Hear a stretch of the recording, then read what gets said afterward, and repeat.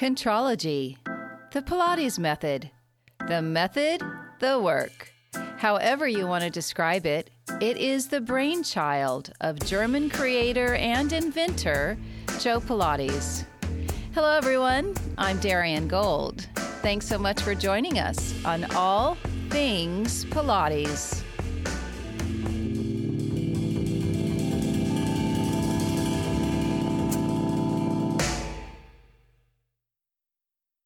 Injuries, sometimes unavoidable.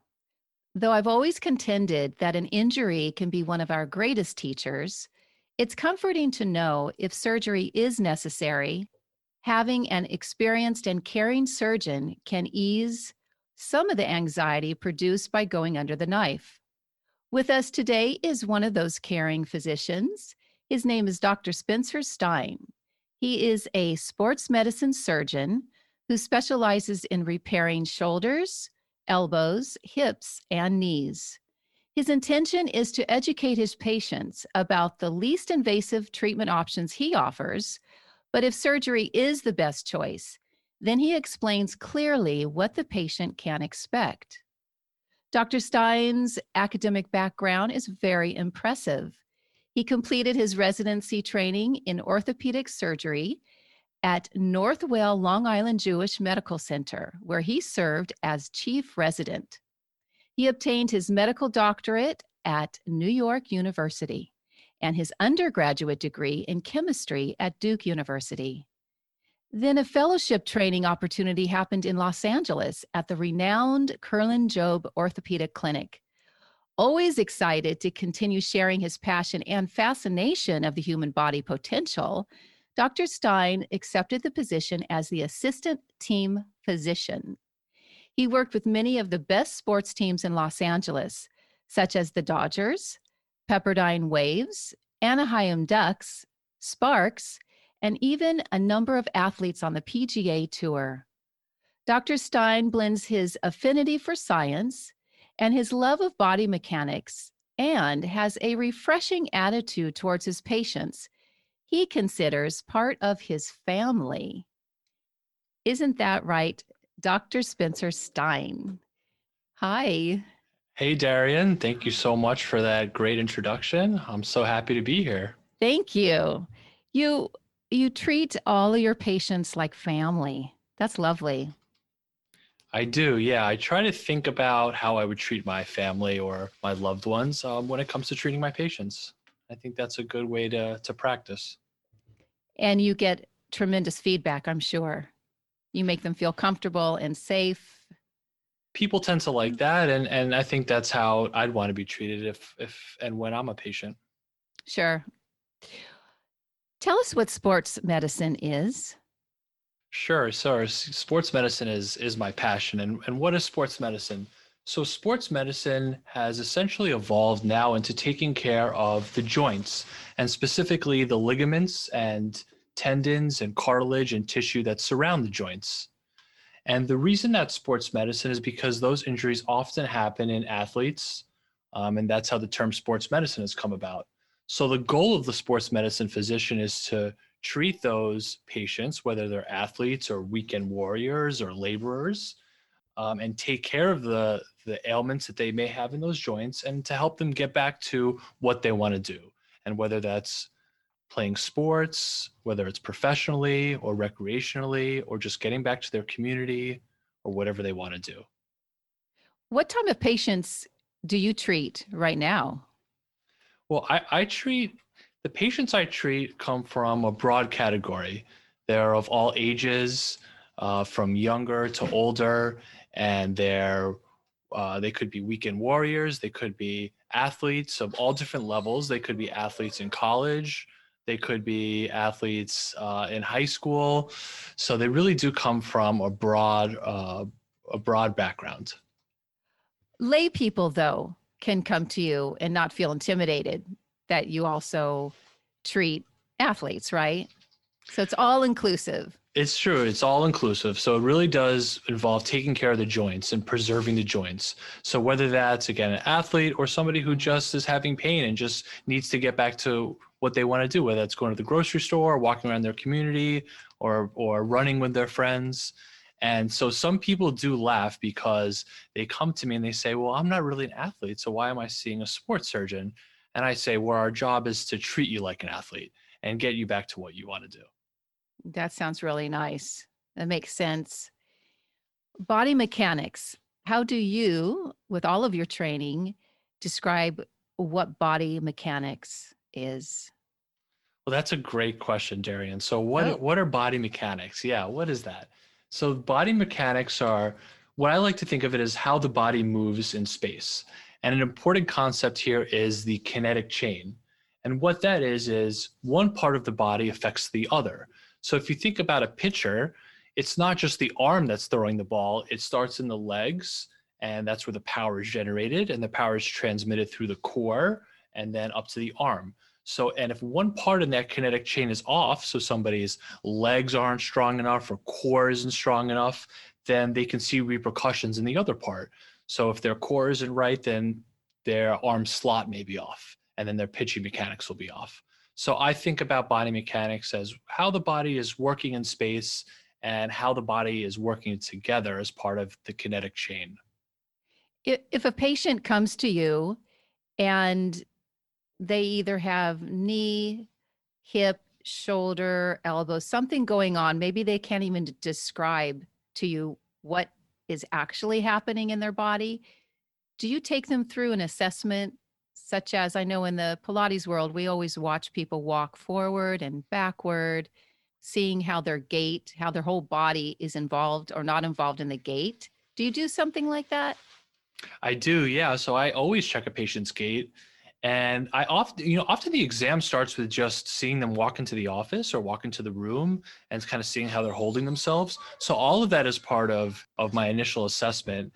And then I pretty much examine head to toe, and then get more specialized or specific about what part of the body I'm looking at. But one great example of that is the hip, because patients may think they have hip pain, but it could really be low back pain. And there's a lot of crossover there. And similarly, in the neck and the shoulder, there could be crossover of pain there. So we have to look at the whole body and kind of figure out what's really bothering them. And sometimes that could be pretty tricky. Sometimes a bit of a mystery. It's a mystery. We're detectives, and that's the fun part. Curlin Job, which was not too far from my studio Okay. in Hollywood. They're a little bit more West LA, I believe. Mhm. Very well known in the orthopedics community. How did that opportunity to be an assistant team physician come about for you? So Curlin Job, so I'm very honored to be part of the legacy of physicians who went to and trained at Curlin Job.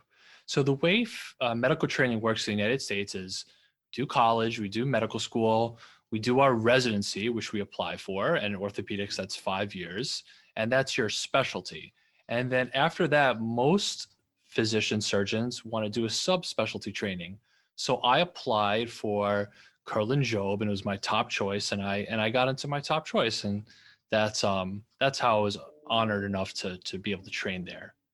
Why was it your top choice? Why was it my top choice? Yes. Well, besides going to the West Coast and seeing how that lifestyle was, which was very nice, it was because of the training, the diversity in training, the different physicians I got to work with, and a major part of it was a sports exposure that I got, that I was able to be a part of.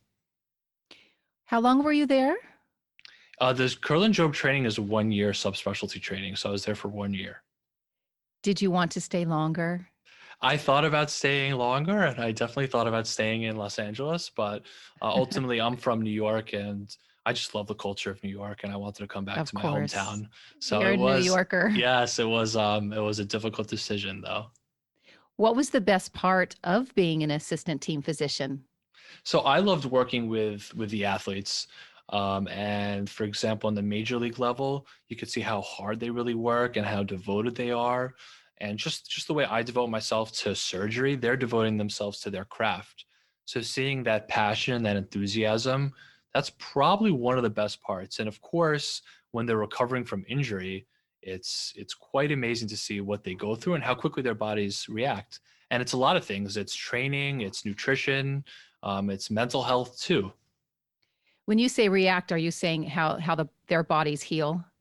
Their bodies tend to heal well, and I don't know if that's an innate thing because they are athletes and kind of their bodies are predispositioned to be stronger and faster, or if that's also because they have a lot of training and they have athletic trainers with them. They have very good physical therapists. They're doing nutritional training, and have nutritionists with them. So it probably is a combination of those things. Do you remember when you were there if Pilates was introduced through the physical therapy department? Do you remember if there was even a hint of the Pilates method? There are hints of Pilates because, of course, the core strengthening. And we know that core strengthening is very important as far as the kinetic chain and getting back to play. So there definitely are aspects of that I think are important and that different physicians and physical therapists would use. And I would notice that. When you speak or refer to the kinetic chain or chains in our body, in order for the kinetic chain to be flowing, or I don't know how you would say it, it's got a nice, healthy through line. You have to begin with a strong abdominal and low back premise in terms of how the body's moving through space, right? Absolutely, because it's the legs and the arms are all connected through the core. Yes. So very, very important. And in terms of an athlete, was there one athlete in particular that you were drawn to based on his or her, I don't know, not just athleticism, their sense of professionalism, how they listened to the instructors, how they absorbed the information? Uh-oh. Good question. That's a hard one to answer. And I loved working with professionals, but I do have to say sometimes working with college athletes was the most rewarding because they're kind of more, they're newer to Open. it and they're not professionals and they're open and they've maybe been less corrupted by money or whatever it may be. And they're fresh and they're young and and working with college athletes is very rewarding and they're not necessarily exposed to a lot of fame, right, or fortune yet, even though they may be at some point. But they're kind of it's more of a natural way of taking care of an athlete. That is a challenge, though, as you become the best in your field. People are going to throw all sorts of things at you. And then you're a star, a celebrity. How do you, I wonder how some of these athletes continue to maintain their discipline. It is. I can only imagine how challenging it is for them because they'll come in off a tough game and they're putting their heart out there, and then their media is bombarding them with questions, and they have to answer to what they did or they didn't do. So that can be challenging, and that goes back to the mental health aspect because we know that mentally getting back to play is very important. So their fitness to return is predicated on how emotionally ready an athlete is. Were there mental health professionals inside Curlin, Job?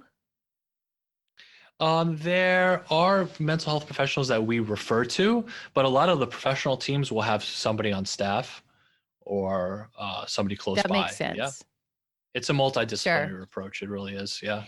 In terms of your office, when an injured patient is referred to you, how do you determine if the patient needs surgery or if he or she can heal through other modalities such as Pilates or physical therapy?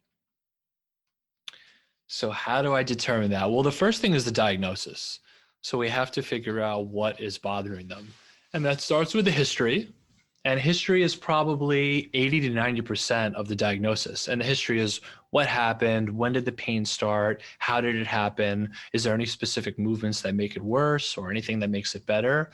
That'll kind of key us in. Then there's physical exam, and those are the most important things because we treat the patient. We don't treat the MRI or the X-ray or the CAT scan. But those devices are useful in confirming our diagnosis. So the next step is to figure out an MRI or X-ray or whatever imaging we need. And once we put that all together, we can figure out a treatment plan. Now, almost always the first step is something conservative. And when I say conservative, it's non-operative. So physical therapy or activity modification or Pilates, for example. So that's the first step. And we usually give them a couple months to see how that goes. If someone comes to you and let's say they are a runner and they're having Achilles tendon issues, some sort of tendonitis, do you put them on a treadmill and you watch how they run, or slow motion if they're acutely in pain? Do you watch them do the action that they something happened in that kinetic chain at some point? I wish we could have the capability to do that. I guess that would just take a lot of resources and time. But what I can do is send them for testing. Or so there's like dynamic testing that can be done where they can do videographs of them on the treadmill, for example, and then I can get a report.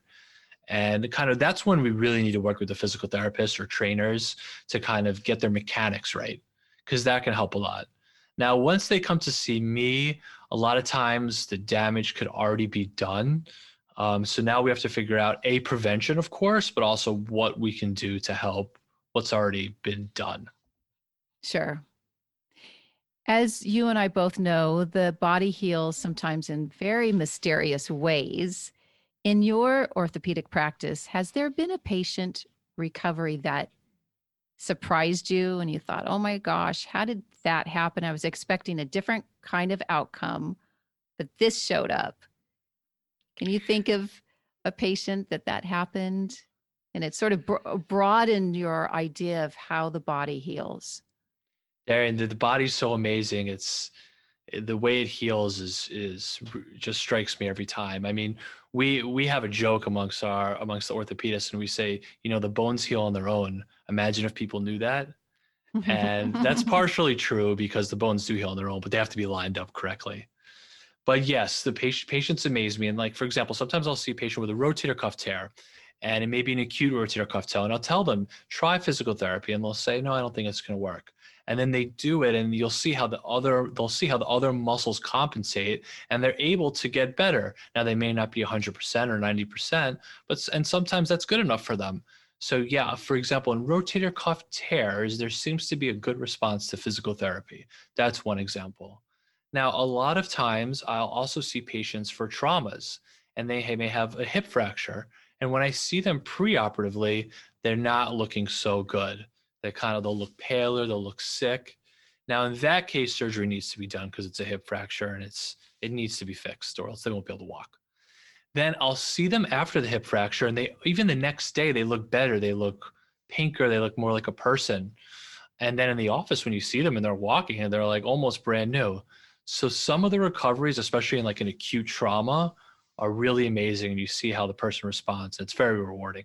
And they're so happy because maybe they didn't think that they would heal as much.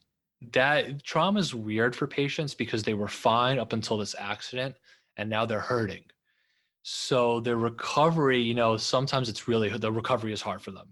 Now, you could have a difference in a patient who has arthritis and they've been dealing with pain for years. Now, those patients could be really happy because they've been dealing with pain for years and now they're not having pain anymore. Let's talk about arthritis. Can you Sure. explain what it actually is? Sure. Yeah. So, how I like to describe arthritis is the most common type of arthritis, at least, which is osteoarthritis, is wear and tear of the joint. So, the joint is lined with cartilage, smooth cartilage, and it's smoother than ice, actually, and it allows the joint to glide. But you only get one lining per life, and it's like treads in a Oh, tire or a ooh. mirror. And right, and once it gets cracks or the treads wear out, it doesn't grow back. It does not grow back normally.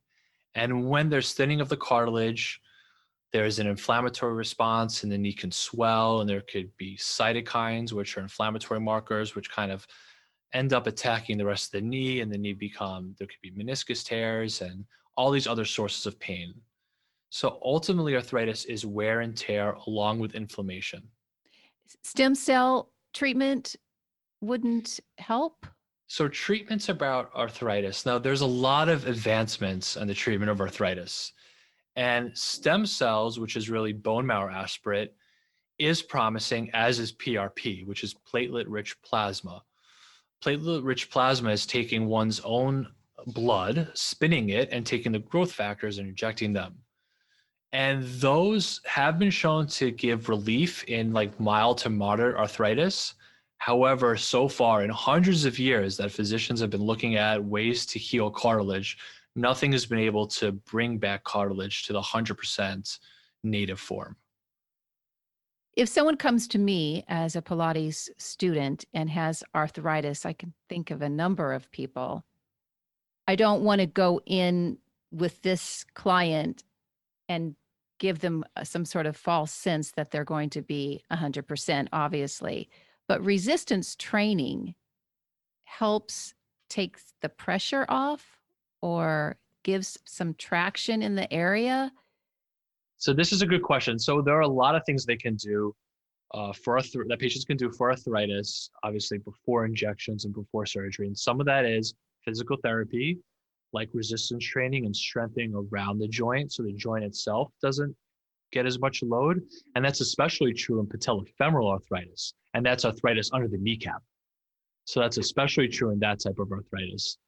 Also, just keeping the joint moving will help it keep lubricated, so which helps prevent stiffness. So that would be things like cycling or swimming, for example, is great because it's low impact. Running, I do tell patients to be careful about because of the impact, especially street running. A major part of your practice is I'm going to say this wrong, is arthroscopy. You got it. That's right. Arthroscopy. And what is it? What is arthroscopy? So arthroscopy is scope, which means camera, and arthro is joint. So it's putting the camera in the joint, and that's arthroscopy. So it's using keyhole incisions and a fiber optic camera, which is about the size of a pen, to look inside the joint and actually do things inside the joint, whether that's fixing a meniscus or taking out a meniscus tear or fixing a rotator cuff or fixing a labrum, things like that. Do you do that with robotics, something or other? So that's actually not right now done with robotics. That's just done with a fiber optic camera and just our hands. Although robotics in medicine is a developing field, and we can talk about that, but there's like partial replacements where robotics are helpful. But in arthroscopy, we're still doing that manually, although there is the development of guidance and different technologies that help us place screws or instrumentation in a more correct or anatomic manner. And you use this to do joint replacements. You use this procedure? No, arthroscopy would be before you get to a joint replacement. So that would be things like joint preservation, which would be things like doing meniscus surgery or cartilage repair. Through the fiber camera? Through the fiber optic camera, right? Through the fiber optic camera, there are things we can do like treat cartilage defects or treat meniscus. With arthroscopic assistance, we can do an ACL reconstruction. And the benefit of it is that it's minimally invasive. Instead of a whole open incision where the muscle is taken off, we're able to penetrate the joint basically with small, narrow instruments. And so recovery is quicker and there's less risk of infection and there's a lot of benefits of it. And then if that is not possible and it is time for a joint replacement, can you take us through what one of the joints, ankle, elbow, hip, can you take us through how you actually prepare for it? And what kind of materials do you use when you're going to replace a joint? So if a patient is ready for joint replacement, they're usually at end stage arthritis. So they've tried other things. They've tried, injections. They've tried physical therapy, cortisone injections. Now, once they're ready for it, and the New England Journal came out with this study that hip and knee replacements, which are the most common or one of the most successful surgeries that are done in this country.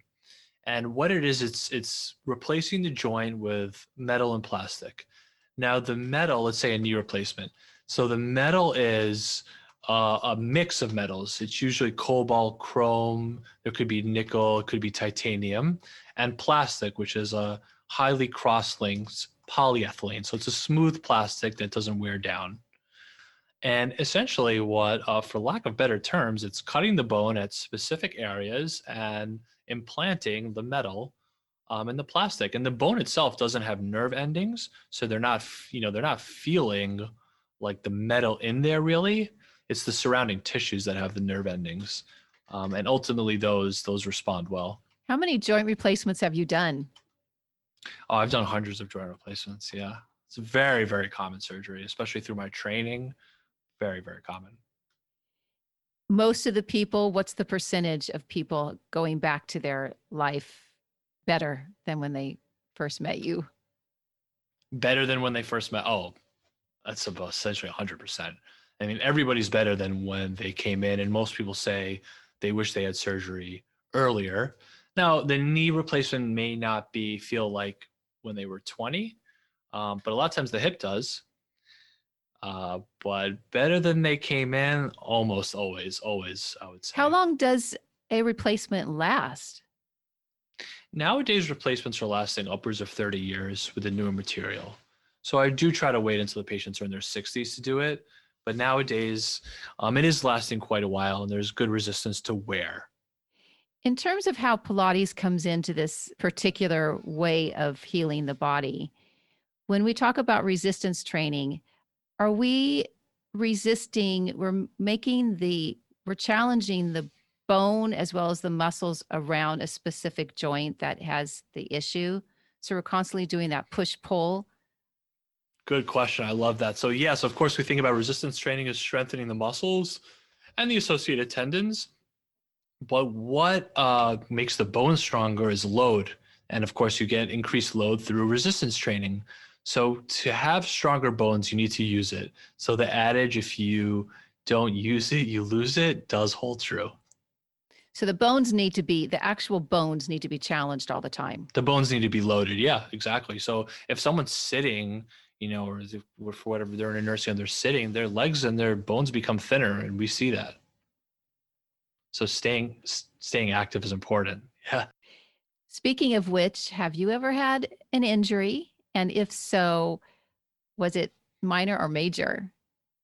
I had an injury. I suffered from shoulder dislocations when I was younger, which is a common injury that I take care of now, actually. And it's simple because it's just a shoulder dislocation, but it's not so simple because young patients with shoulder dislocations have a high rate of recurrence. And the more times the shoulder dislocates, the more likely the patient is to develop. Can you guess? Arthritis. Arthritis, exactly. So it's not so simple. And were you hypermobile? Yeah, probably. So am I hypermobile? I'm not really hypermobile. There's a great, so we use the Baden score, which is out of 9, and I'm probably 4 out of 9. So the Baden score is like, can you bring your thumb to your forearm? Can you hyperextend your elbows? Can you hyperextend your knees? Can you touch the floor with your palms? So I'm probably like a 3 or 4 out of 9. So I'm like, not that hypermobile, but a little bit, I would say. Let me ask you one more question about arthritis.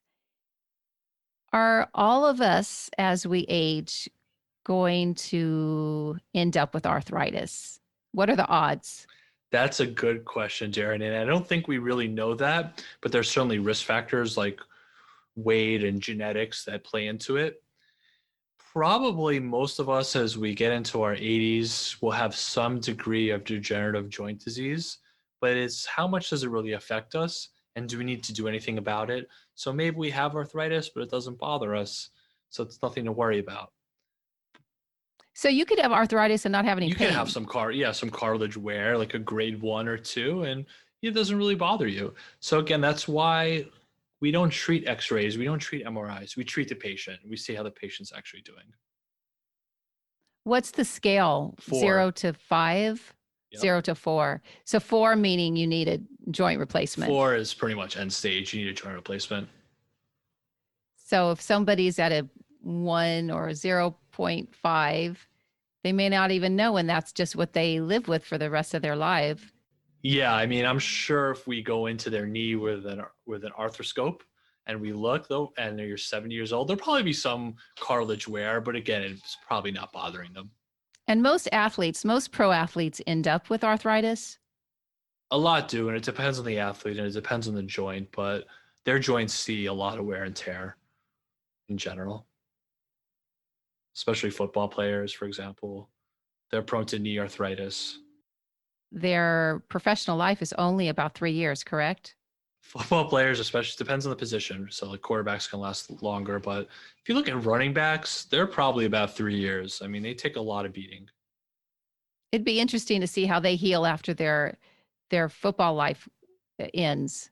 It would be interesting to see how they heal with Pilates after their football life. I'm so glad you said that because it is really valuable. It's such a There's valuable discipline. there's a study there. We'll do that study.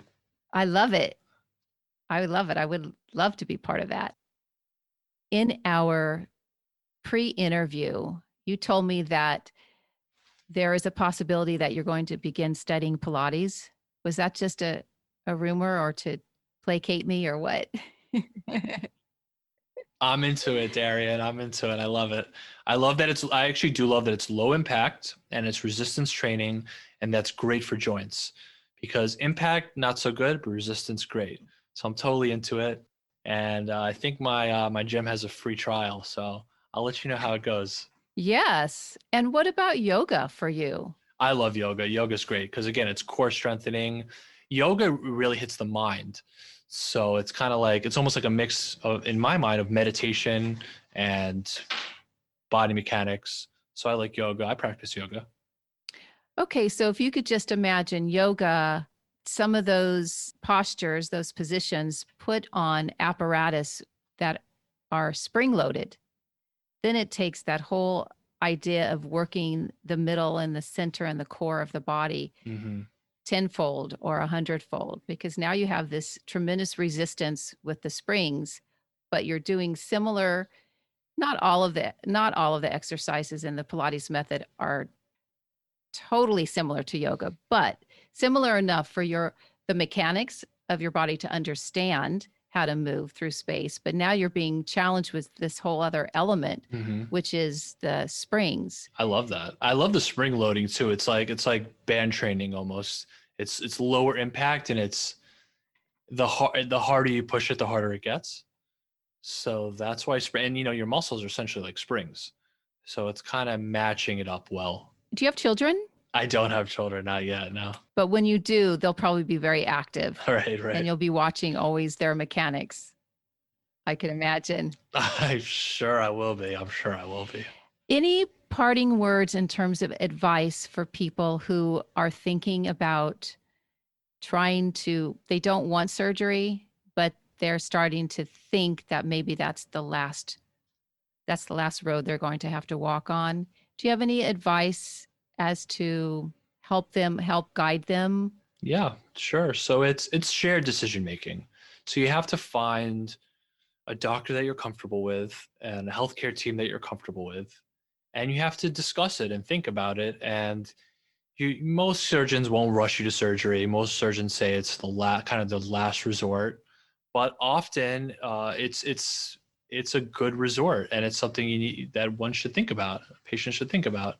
But there's a lot of patients that do well without surgery, and I recommend they try all the other options. And if those don't work for them, then surgery can be something that's very effective and very safe too. And successful. And successful, safe, successful, effective. Yes. Your office is in New York City or in Long Island? Yes. Yep, I have office in New York City. What's the name of your office? It's an NYU Langone Orthopedic Associate office. Yep. Does it have a website? Oh, we do have a website. Yeah, you can go to NYU Langone. And if you want to look up our sports medicine division, we're all there. You can look up my page. I'm there. There's more about me. And there's my picture there too. Great. All right. Dr. Spencer Stein, thank you so much for your time today. I hope my listeners got a lot out of this. I certainly did. My pleasure, Darren. I love to come talk to people about things that they know, but they want to know more about, like bones and joints and arthritis and kind of the nitty-gritty stuff. Yes. It's really great. Yes, agreed. Thank you. Thank you, and take care. Okay, of course. My pleasure. Have a nice day. Today's featured student is another hard worker. Her name is Courtney Butowski, and she juggles her own Pilates teaching and raising two rambunctious boys with her equally energetic husband. Pilates has completely transformed my body and mind, Courtney says. It has given me the gift of self-awareness and alignment. Small adjustments in the way I move has made for a stronger body and healthier mind.